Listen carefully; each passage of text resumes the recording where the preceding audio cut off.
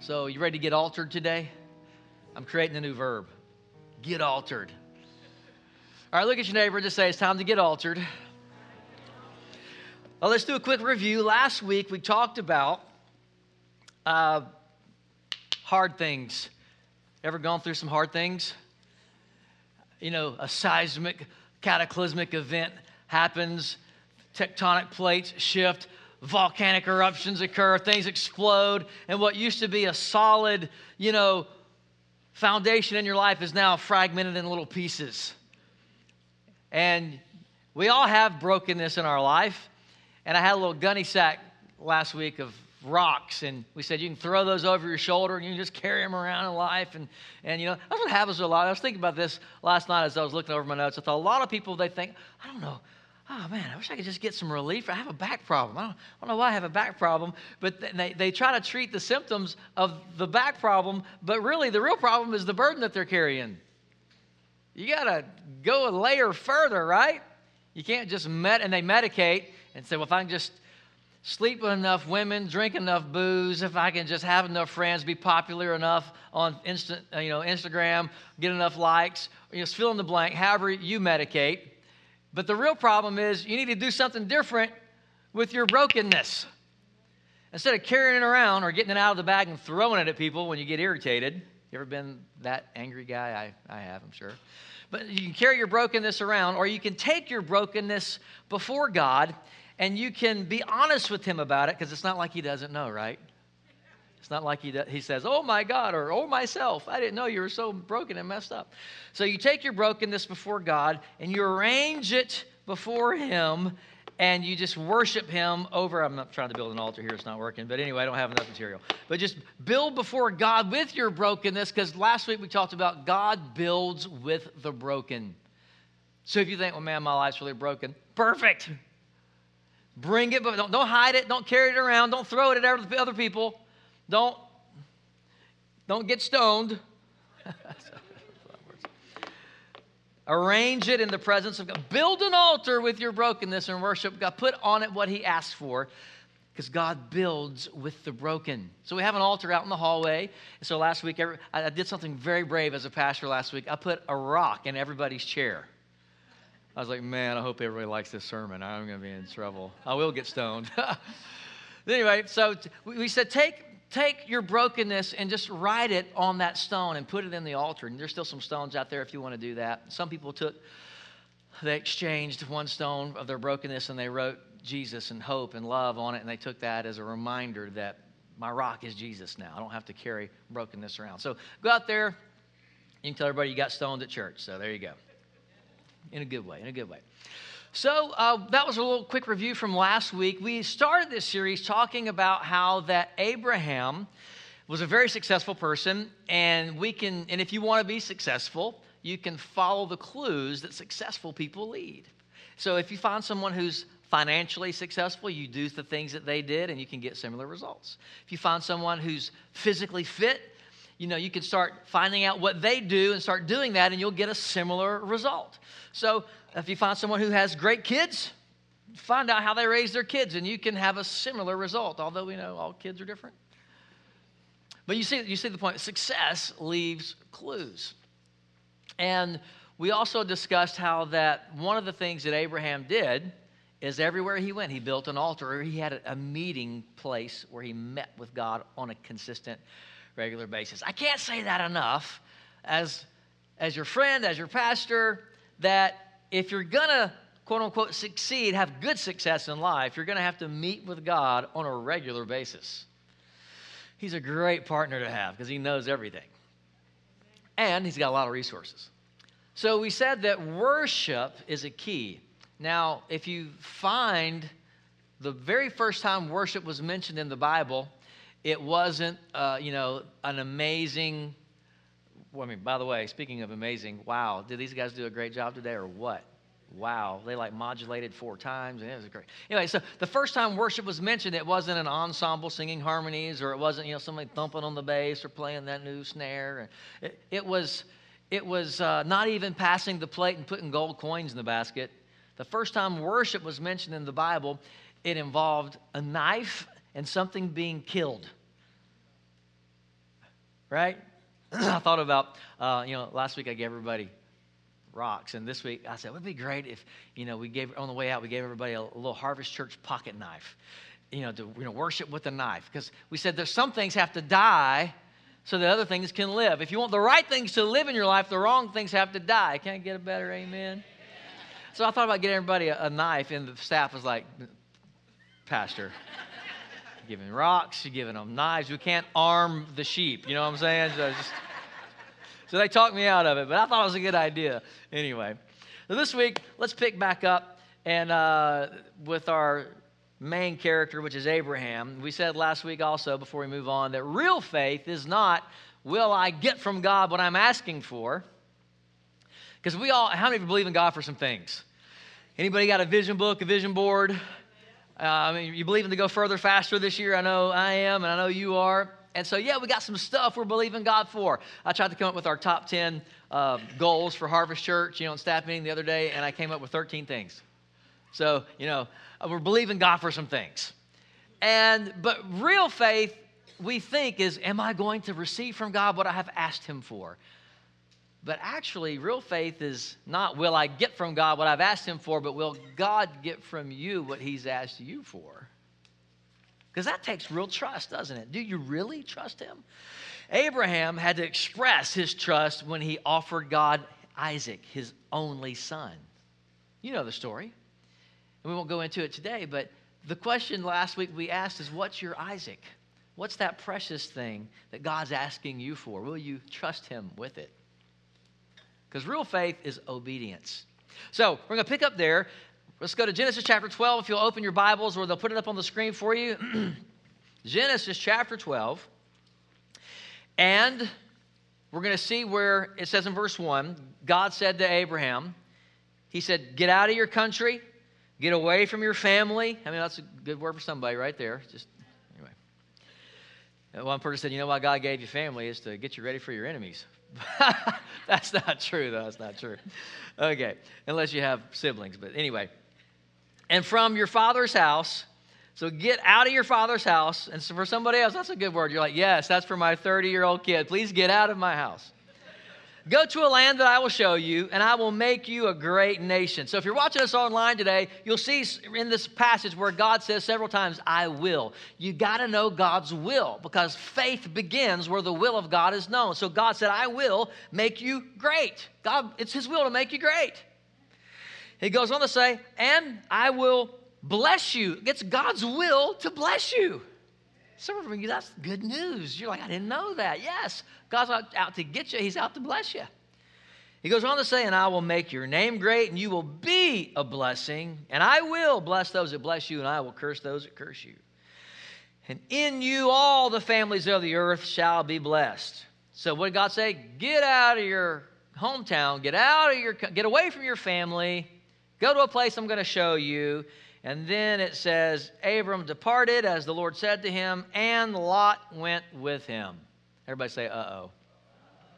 God just said, get away from your family. And He took Lot, his nephew, with him. Then the Lord appeared to Abram and said, to your descendants I will give this land. In other words, I told you, I'm not giving this to Lot. I'm not giving this to your nephew. I'm giving this to you and to your kids. Abraham's probably thinking, I don't have any kids. That's why I brought Lot along. It's like a backup plan. You ever had a backup plan in case God's plan didn't work? You don't have to raise your hand. Then Abram built an altar to the Lord who had appeared to him. So, a couple of things. If you want to be a blessed businessman, because we read last week that Abraham, he went down to Egypt, and when he came out, he was not just rich. The Bible says he was very rich. Thank you for that. Hallelujah. I know, right? So if the Bible, it would have been cool if the Bible said he was rich, but the Bible said he was what? Very rich. That was like, I want to be a billionaire so freaking bad. And he was. He was like an ancient billionaire. He wasn't rich. He was very rich. Now, did you know that Jesus came so that the blessing of Abraham might come upon you? Amen. Just receive that. So if you want to be a blessed businessman like Abraham was, then you got to do what Abraham did. What did he do? He obeyed. And when he went to Egypt and realized, I shouldn't be here. I'm in the wrong place. What did he do? He went back to where he was supposed to be. How many of there's a right there and a wrong there? Right? Tell your neighbor, say, get right there. So you do what God tells you to do. You bring your family to church. You give offerings. You obey God, right? But here's one thing that Abraham did. He took Lot with him. He wasn't supposed to do that. So here's the title of the message today. What's your lot in life? Because some of you are carrying a lot with you. What's your lot in life? Because the lots in life will keep you from the greater things of God. Let's go. Let's keep reading here. Now, I think this is chapter 13, but it says in verse 6, now the land was not able to support them. It's chapter 13. That they might dwell there together. Why? Their possessions were so great, they could not dwell together. So Abraham and Lot were both blessed and rich. I mean, this was a blessing of association. Lot was blessed because he was hanging out with the blessed man, Abraham. Verse 7, and there was strife between the herdsmen of Abram and Lot's herdsmen. So their staff was not getting along. The Canaanites and the Perizzites dwelt in the land. Doesn't say anything yet about the termites and the cellulites, but they were probably nearby. Verse 8, so Abram said to Lot, please, let there be no strife between you and me. So see how nice he was? Between your herdsmen and my herdsmen, for we're brethren. Is not the whole land before you? Please separate from me. Isn't that a nice way to say get lost? Please separate from me. If you take the left, then I'll go to the right. And if you go to the right, I'll go to the left. And Lot lifted up his eyes and saw all the plain of Jordan, that it was well watered, and everywhere before the Lord destroyed Sodom and Gomorrah, like the garden of the Lord, like the land of Egypt as you go toward Zoar. Then Lot chose for himself. That's an interesting turn of phrase to me. Lot chose for himself all the plain of Jordan, and Lot journeyed east. And they separated from each other. And Abram dwelt in the land of Canaan. Why? Because that's where God told him to go. Go to the Canaan land. And Lot dwelt in the cities of the plain, and he pitched his tent even as far as Sodom. And the men of Sodom were exceedingly wicked and sinful against the Lord. Now, notice that Lot, he faced his tent towards the cities of Sodom and Gomorrah. Now, I don't have to tell you that those were not good places, right? You know that. In fact, it got so bad that at one point, God dropped atomic fire on the whole place and wiped out Sodom and Gomorrah. And most theologians and historians believe that the former location of Sodom and Gomorrah is what is now the bottom of the Dead Sea. So that the earth would always know what that particular sin produces: death. It's getting quiet up in here, but it's true anyhow. So God isn't mad at anybody. He poured all of his anger and wrath out on Jesus, but sin still kills. The wages of sin is death. Now, we love sinners, but we hate sin because it hurts people, whatever that sin might be. It could be gossip, it could be homosexuality, just fill in the blank. Sin is sin, and it still kills people. And that's why God hates sin, because he loves you. So Lot turned his life towards that, but we see that Abraham turned his life towards obeying God's word. He turned his life towards the word of God. And eventually Lot, because of the way he was facing, he ended up not just facing that way, he moved into the city of Sodom. It was bad. And eventually, God had to send an angel to rush Lot out and to rescue him. And as he's running out of the city, the atomic fire of God falls, and he's barely saved, he and what's left of his family. How many know that connecting with the wrong people will not only destroy you, but it'll destroy your family? And that's what Lot did. So which direction is your life facing? Oh, man, y'all quiet this morning. Verse 14, and the Lord said to Abram, after Lot separated from him.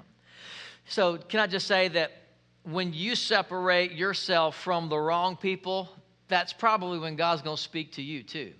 And it's not that he's not speaking, you just can't hear him. So after he separated from Lot, God spoke to him, and he said, lift up your eyes now.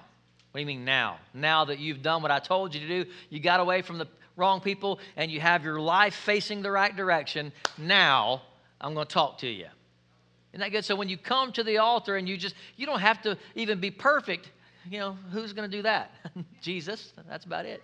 That's why it says no perfect people allowed on the side of the building. But you can at least be facing the right direction. You can at least come to church, connect to a small group, hang out with the right people. Who are the right people? The ones that are just trying and who are facing the right direction also. You think, well, I'm hanging out at the bar, but I only have one drink. How many? That's not the issue. The issue is who's there. Lot is there. And Lot, it's not good for you. Abraham wasn't hearing from God until he got rid of a Lot. So here's clue number 2. Abraham could not enter into his destiny because of Lot. He took a Lot with him. Wrong associations and toxic relationships will cripple you in life. If you're taking notes, that's a great thing to jot down. If you're not taking notes, that's a great thing to jot down. I'll say it again. Wrong associations and toxic relationships will cripple you in life and keep you from the promises of God. The things that you long for in the depths of your soul, you won't walk in those as long as you choose to walk with the wrong people. Not everybody in life deserves to be your friend. So, your lot in life will keep you from the big things of God. I'm going to say that again. Your lot in life will keep you from the big things of God. Those words were the last journal entry words that my spiritual father, my pastor, wrote in his journal before he died suddenly of a massive heart attack at age 45.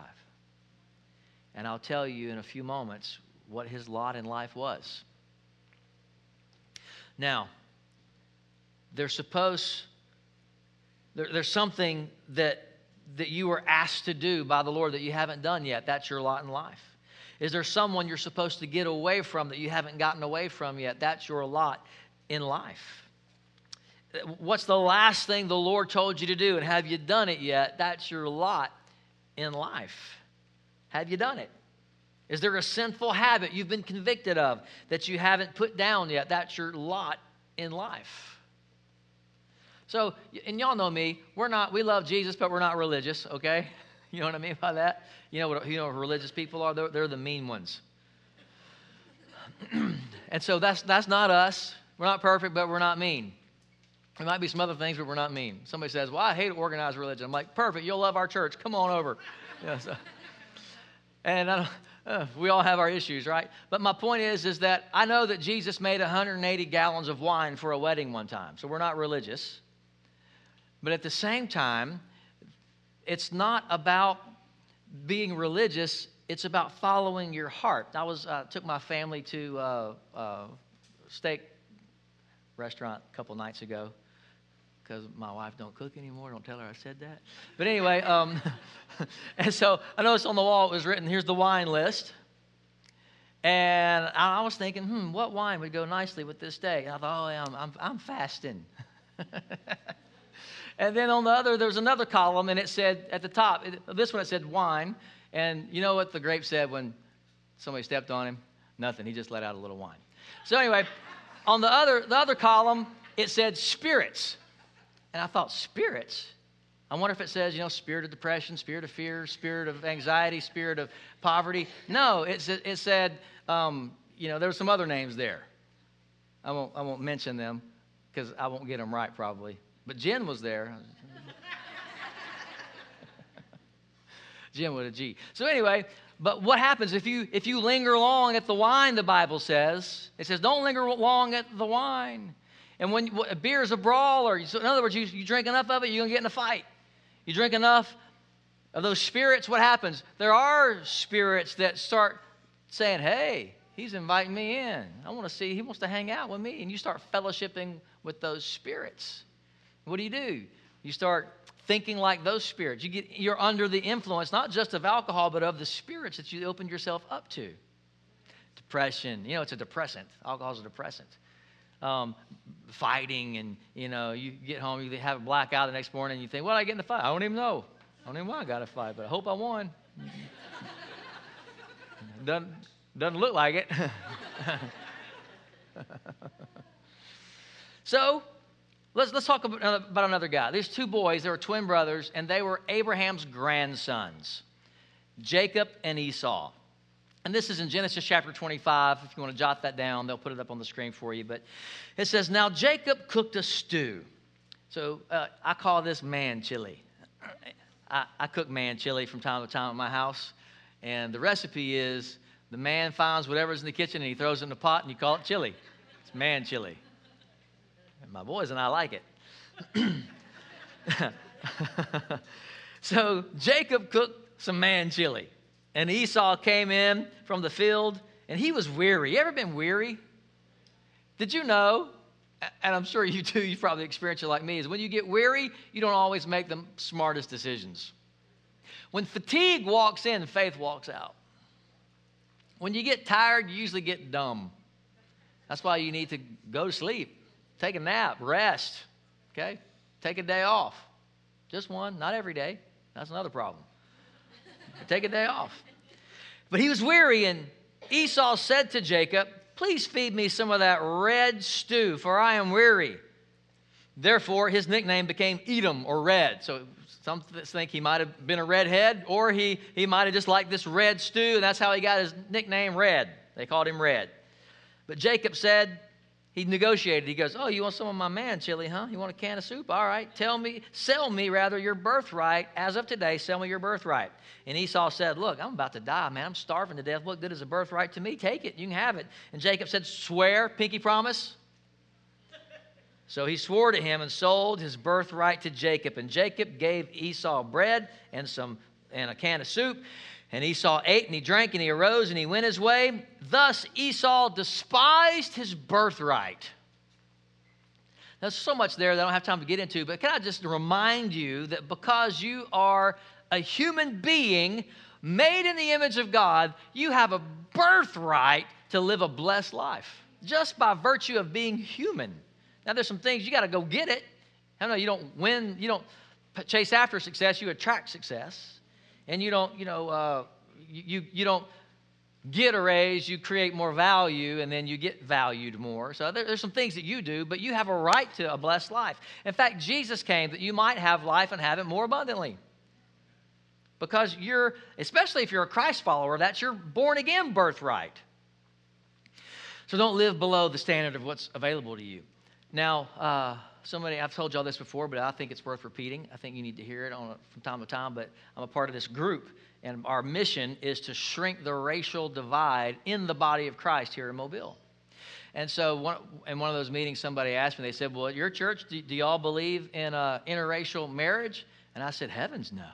They thought, oh man, do we have a racist on our hands here? And I said, no, we don't believe in interracial marriage. They said, well, why not? I said, well, because there's only one race. What other race we gonna marry? It's the human race. They're like, oh, okay. And I said, now we don't believe in interspecies marriage either. That's really weird, but there's only one race. Just, like I tell my boys, when you pick a woman, make sure she loves Jesus more than you. And make sure that she speaks the language of kindness. And number 3, make sure she's pretty, because you're going to live with her a long time. But here's the thing about the can of soup. I want to tell you something real quick. Would you sell your destiny for a can of soup? Esau did. Would you sell your future, your birthright? Would you, for the right bowl of soup? Many of you have done this. You have sold out your future for a bowl of soup, metaphorically speaking. So the question is, what is your soup? Because Satan will show you something that your flesh wants and your flesh likes, and you will trade your ministry for it. You'll trade your destiny for it. You'll trade your family for it. You'll trade your career for it. You'll trade your God-given destiny for a can of soup. So here's what I tell them. I have two awesome young men as sons, and I tell them, you're going to marry the prettiest girl in the world. They're like, yeah, that's right, Dad. I'm like, that's what I did. But one day, here's what's going to happen. Because this is common to the human race. Here's what's going to happen. You're going to be married. The honeymoon phase, is over, so to speak. And one day, a prettier girl is going to come along. And you're going to think, your flesh is going to think, I could have had that. But here's the deal. Remember, she's just a can of soup. Because here's the thing about your flesh that you need to know. It's never satisfied. Ever. Ever. That's why the Bible says godliness with contentment is a great blessing. It brings great, great increase. Godliness with contentment. So it's just a can of soup. I'll tell you, like one of my professors at Bible college told us one time.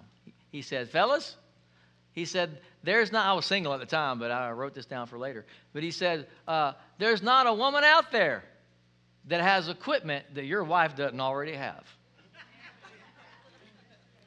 And then he expounded a little bit, which I won't do right now. But you get the point. The point is, your flesh is never satisfied, so don't trade something else for what you already got.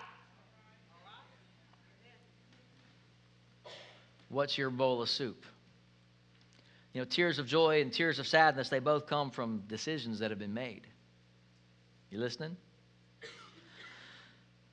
Eve and Adam, they had it pretty good. I mean, think about it. She had everything she could ever want.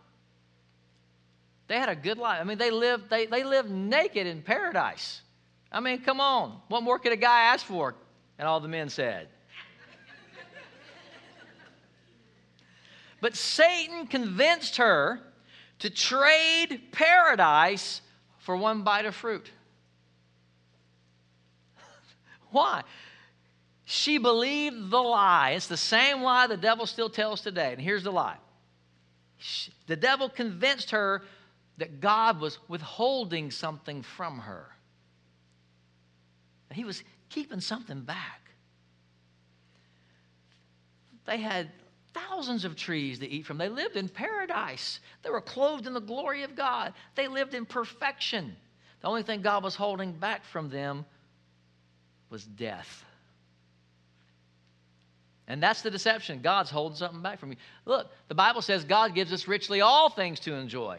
If He gave us His own Son, Jesus, how will He not much more freely give us all things? Jesus came to give us life and life more abundantly. God's not holding anything back except those things that are deadly and harmful. So, the devil said, if you'll just eat of that fruit, you'll be happy. But the deception was they were already happy. If you'll eat of the fruit, you'll be like God. But they were already like God. And that's the same deception. If you'll just pop that pill, drink that liquor, sleep with that woman, you're already got everything you need.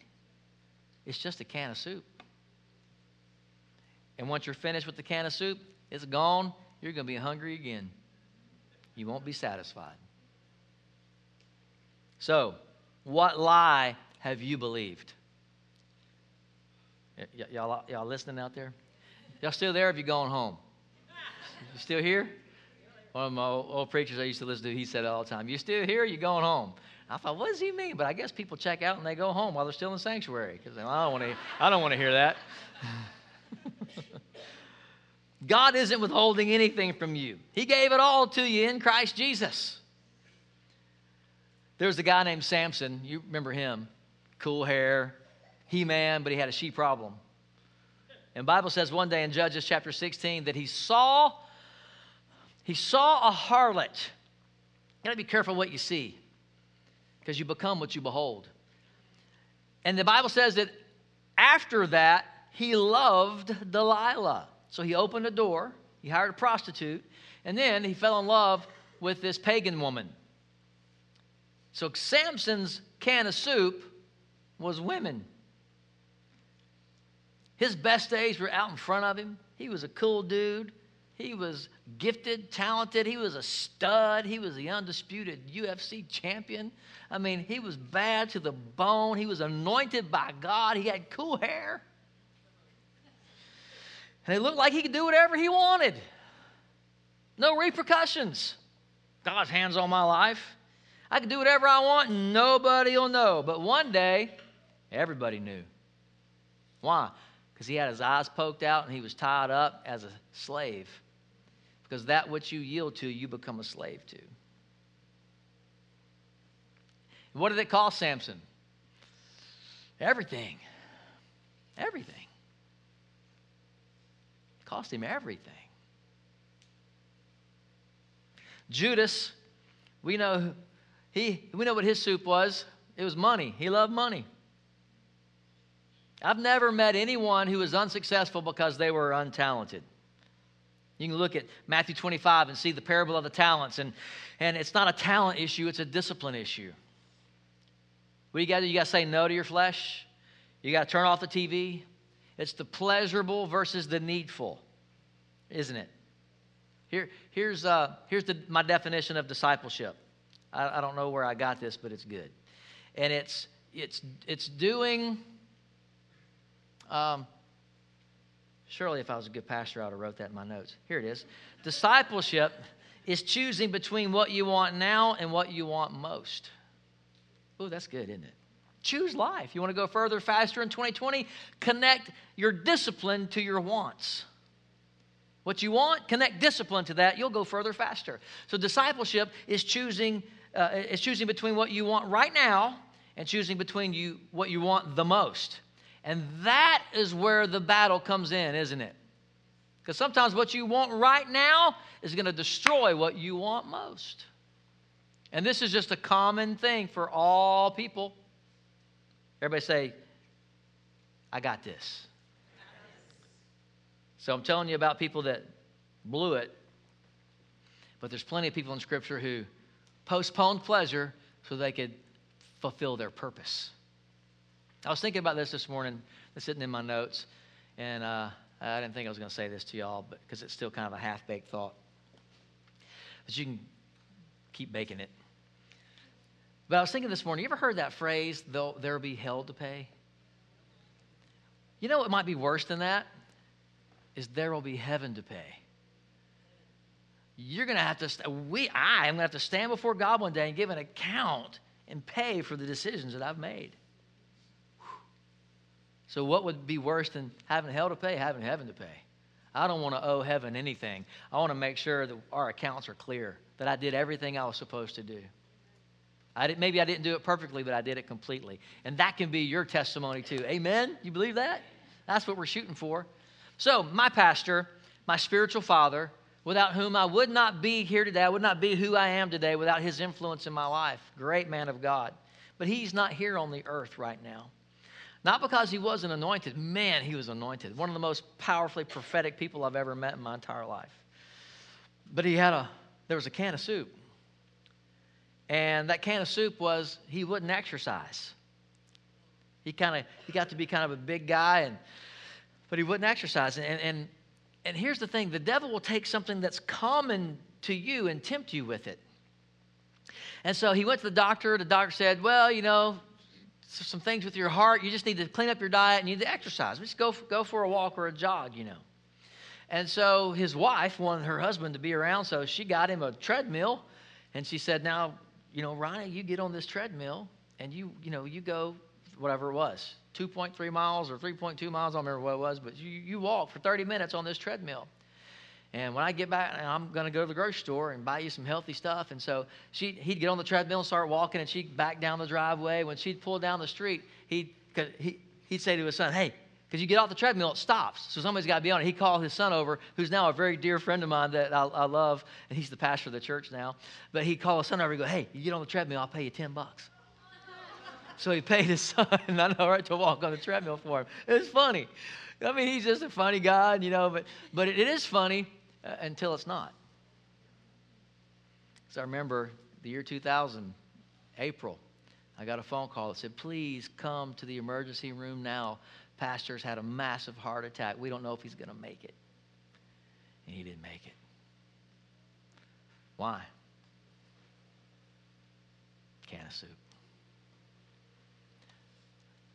The Bible tells us we're going to close out with this verse. I want to close out with the Scripture because Scripture is what gives us the power and strength and courage and faith that we need to be the people that we're called to be. But this is Hebrews chapter 12, verse 1, 2, and 3. It says, "Therefore also, since we are surrounded by so great a cloud of witnesses, let us lay aside every weight and every sin that so easily ensnares us, and let us run with endurance the race that is set before us, looking unto Jesus, the author and the finisher of our faith, who for the joy that was set before him endured the cross, despising the shame, and sat down at the right hand of the throne of God.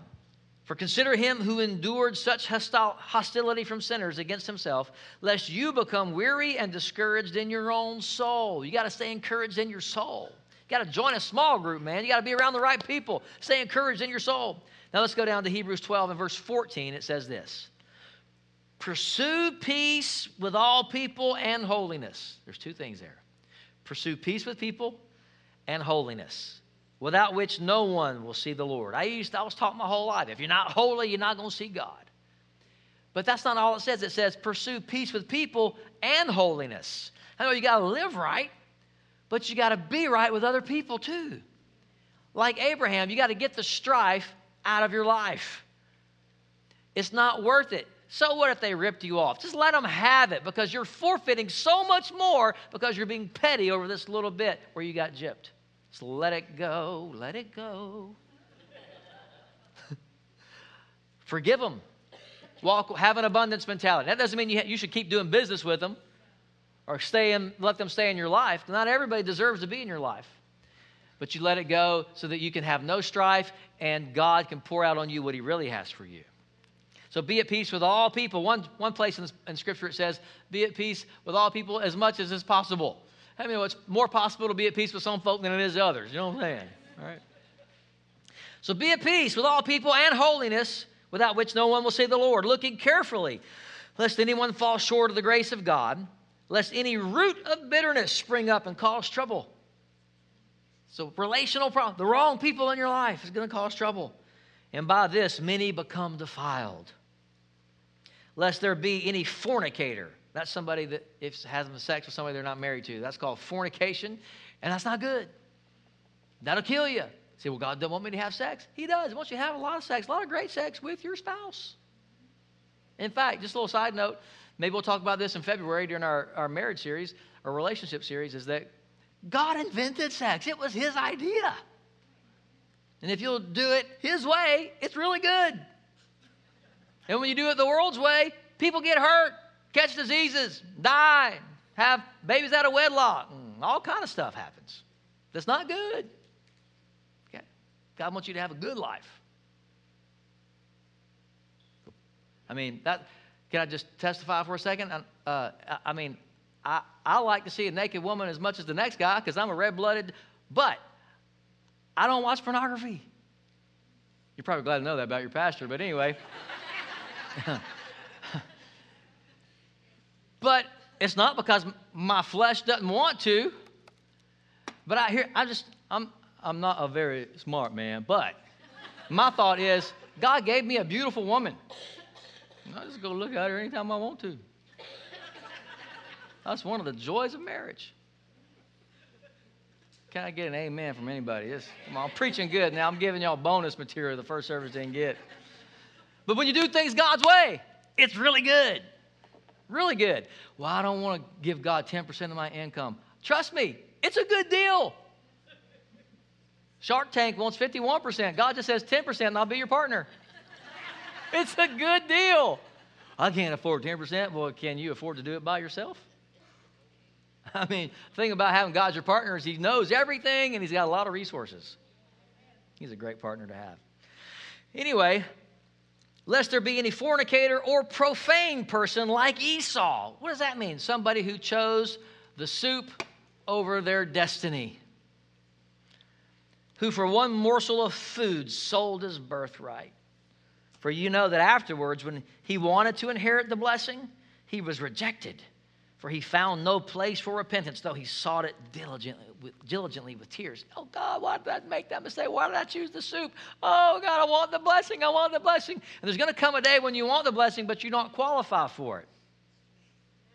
Because you kept going to the soup bar. So on your way out today, you'll see that there's stack of Campbell's soup out there. I want you to take a can of soup as a reminder that you're not going to eat the soup. Okay? Now, if you actually eat the soup, it's okay. It's not going to hurt you. But, but this is a metaphor. It's a symbol. I want you to take this as a symbolic reminder. Put it in your pantry or put do not eat or put it somewhere just to remind you. Make it a paperweight on your desk. Like, I ain't eating the soup. I don't care how cute she is. I don't care how much money they offer me. I don't care how good that's going to make me feel. Or I don't care if it's not really illegal. It's just, no. I'm not eating the soup because God's way is better. What's your lot in life? What's your can of soup? So today, here's how we're going to wrap this up. We're just going to pray. I'm going to pray a cleansing prayer for you. And I want you to pray it with me if you need to, because a lot of people, you need to clean up some stuff. You need to get altered. Come to the altar. Let alterations occur in your soul. Trade the soup for your soul. And get your soul back today. If you need to forgive somebody, forgive them. If you need to let some toxic relationships go, let them go. If you need to make some different stewardship decisions, make them. Don't be frivolous. Be wise. Don't spend when you should save. Don't save when you should give. God wants us to save and be generous. Both. So I can't do both. When there's not enough in one area, it's because there's waste in another area. You find the waste, you'll have enough to save and to give. You will. So let's do a little house cleaning today in the tabernacle of our soul. Would you bow your heads with me just for a moment? And if you say, yeah, Pastor, that's me, man. I'm not going to make you raise your hand or anything on this, but you say, I need to clean up some stuff. And guess what? We all need to from time to time, and we need the Lord to help us. We need to clean up some stuff today. Would you just pray this prayer with me right now? It's probably going to be all of us. Just say this with me right now. Say, Dear Heavenly Father, thank you for your kind mercy to me. I need some help. I've got some broken things that I need to build an altar with. I'm turning in my soup. Would you heal my soul? Forgive me. Set me free. I recognize the soup. I recognize where I've been caught by the enemy, and I repent of it. I renounce it in Jesus' name. And I replace it with your word, with your people, with your presence, and I return to you. In Jesus' name. Now, while you still have your heads bowed and your eyes closed, if you're here today and you've never made Jesus the Lord of your life, like I said, I'm not going to call you forward or make you stand up or anything like that. Or if you're watching us online and you need to pray this prayer of salvation with us, pray right now. If you say, Pastor, I need to make Jesus the Lord of my life, please include me in this prayer of salvation. Just real quickly, slip your hand out. Let me see who you are. Let me include you in this prayer. Awesome. I got you. 1. Excellent. 2. I see you. 3, 4. God bless you. 5. Got you. Anybody else want to join these? You can put your hand down after I see you. Awesome. God bless you. I see you. 6. Anybody else? If you raised your hand or should have raised your hand, come on, pray this with us right now. 7. God bless you. Pray this with us right now. We're all going to pray with you because we want you to know that we support you, man. We got your back. Let's all say it right now. Say, Dear Heavenly Father, forgive me of my sins. I need your Spirit in my life. Please fill me now with your life as I confess, Jesus, you are my Lord. From this moment forward, I am yours. Amen. Man, can we just rejoice with those half dozen people that made Jesus the Lord of their life today?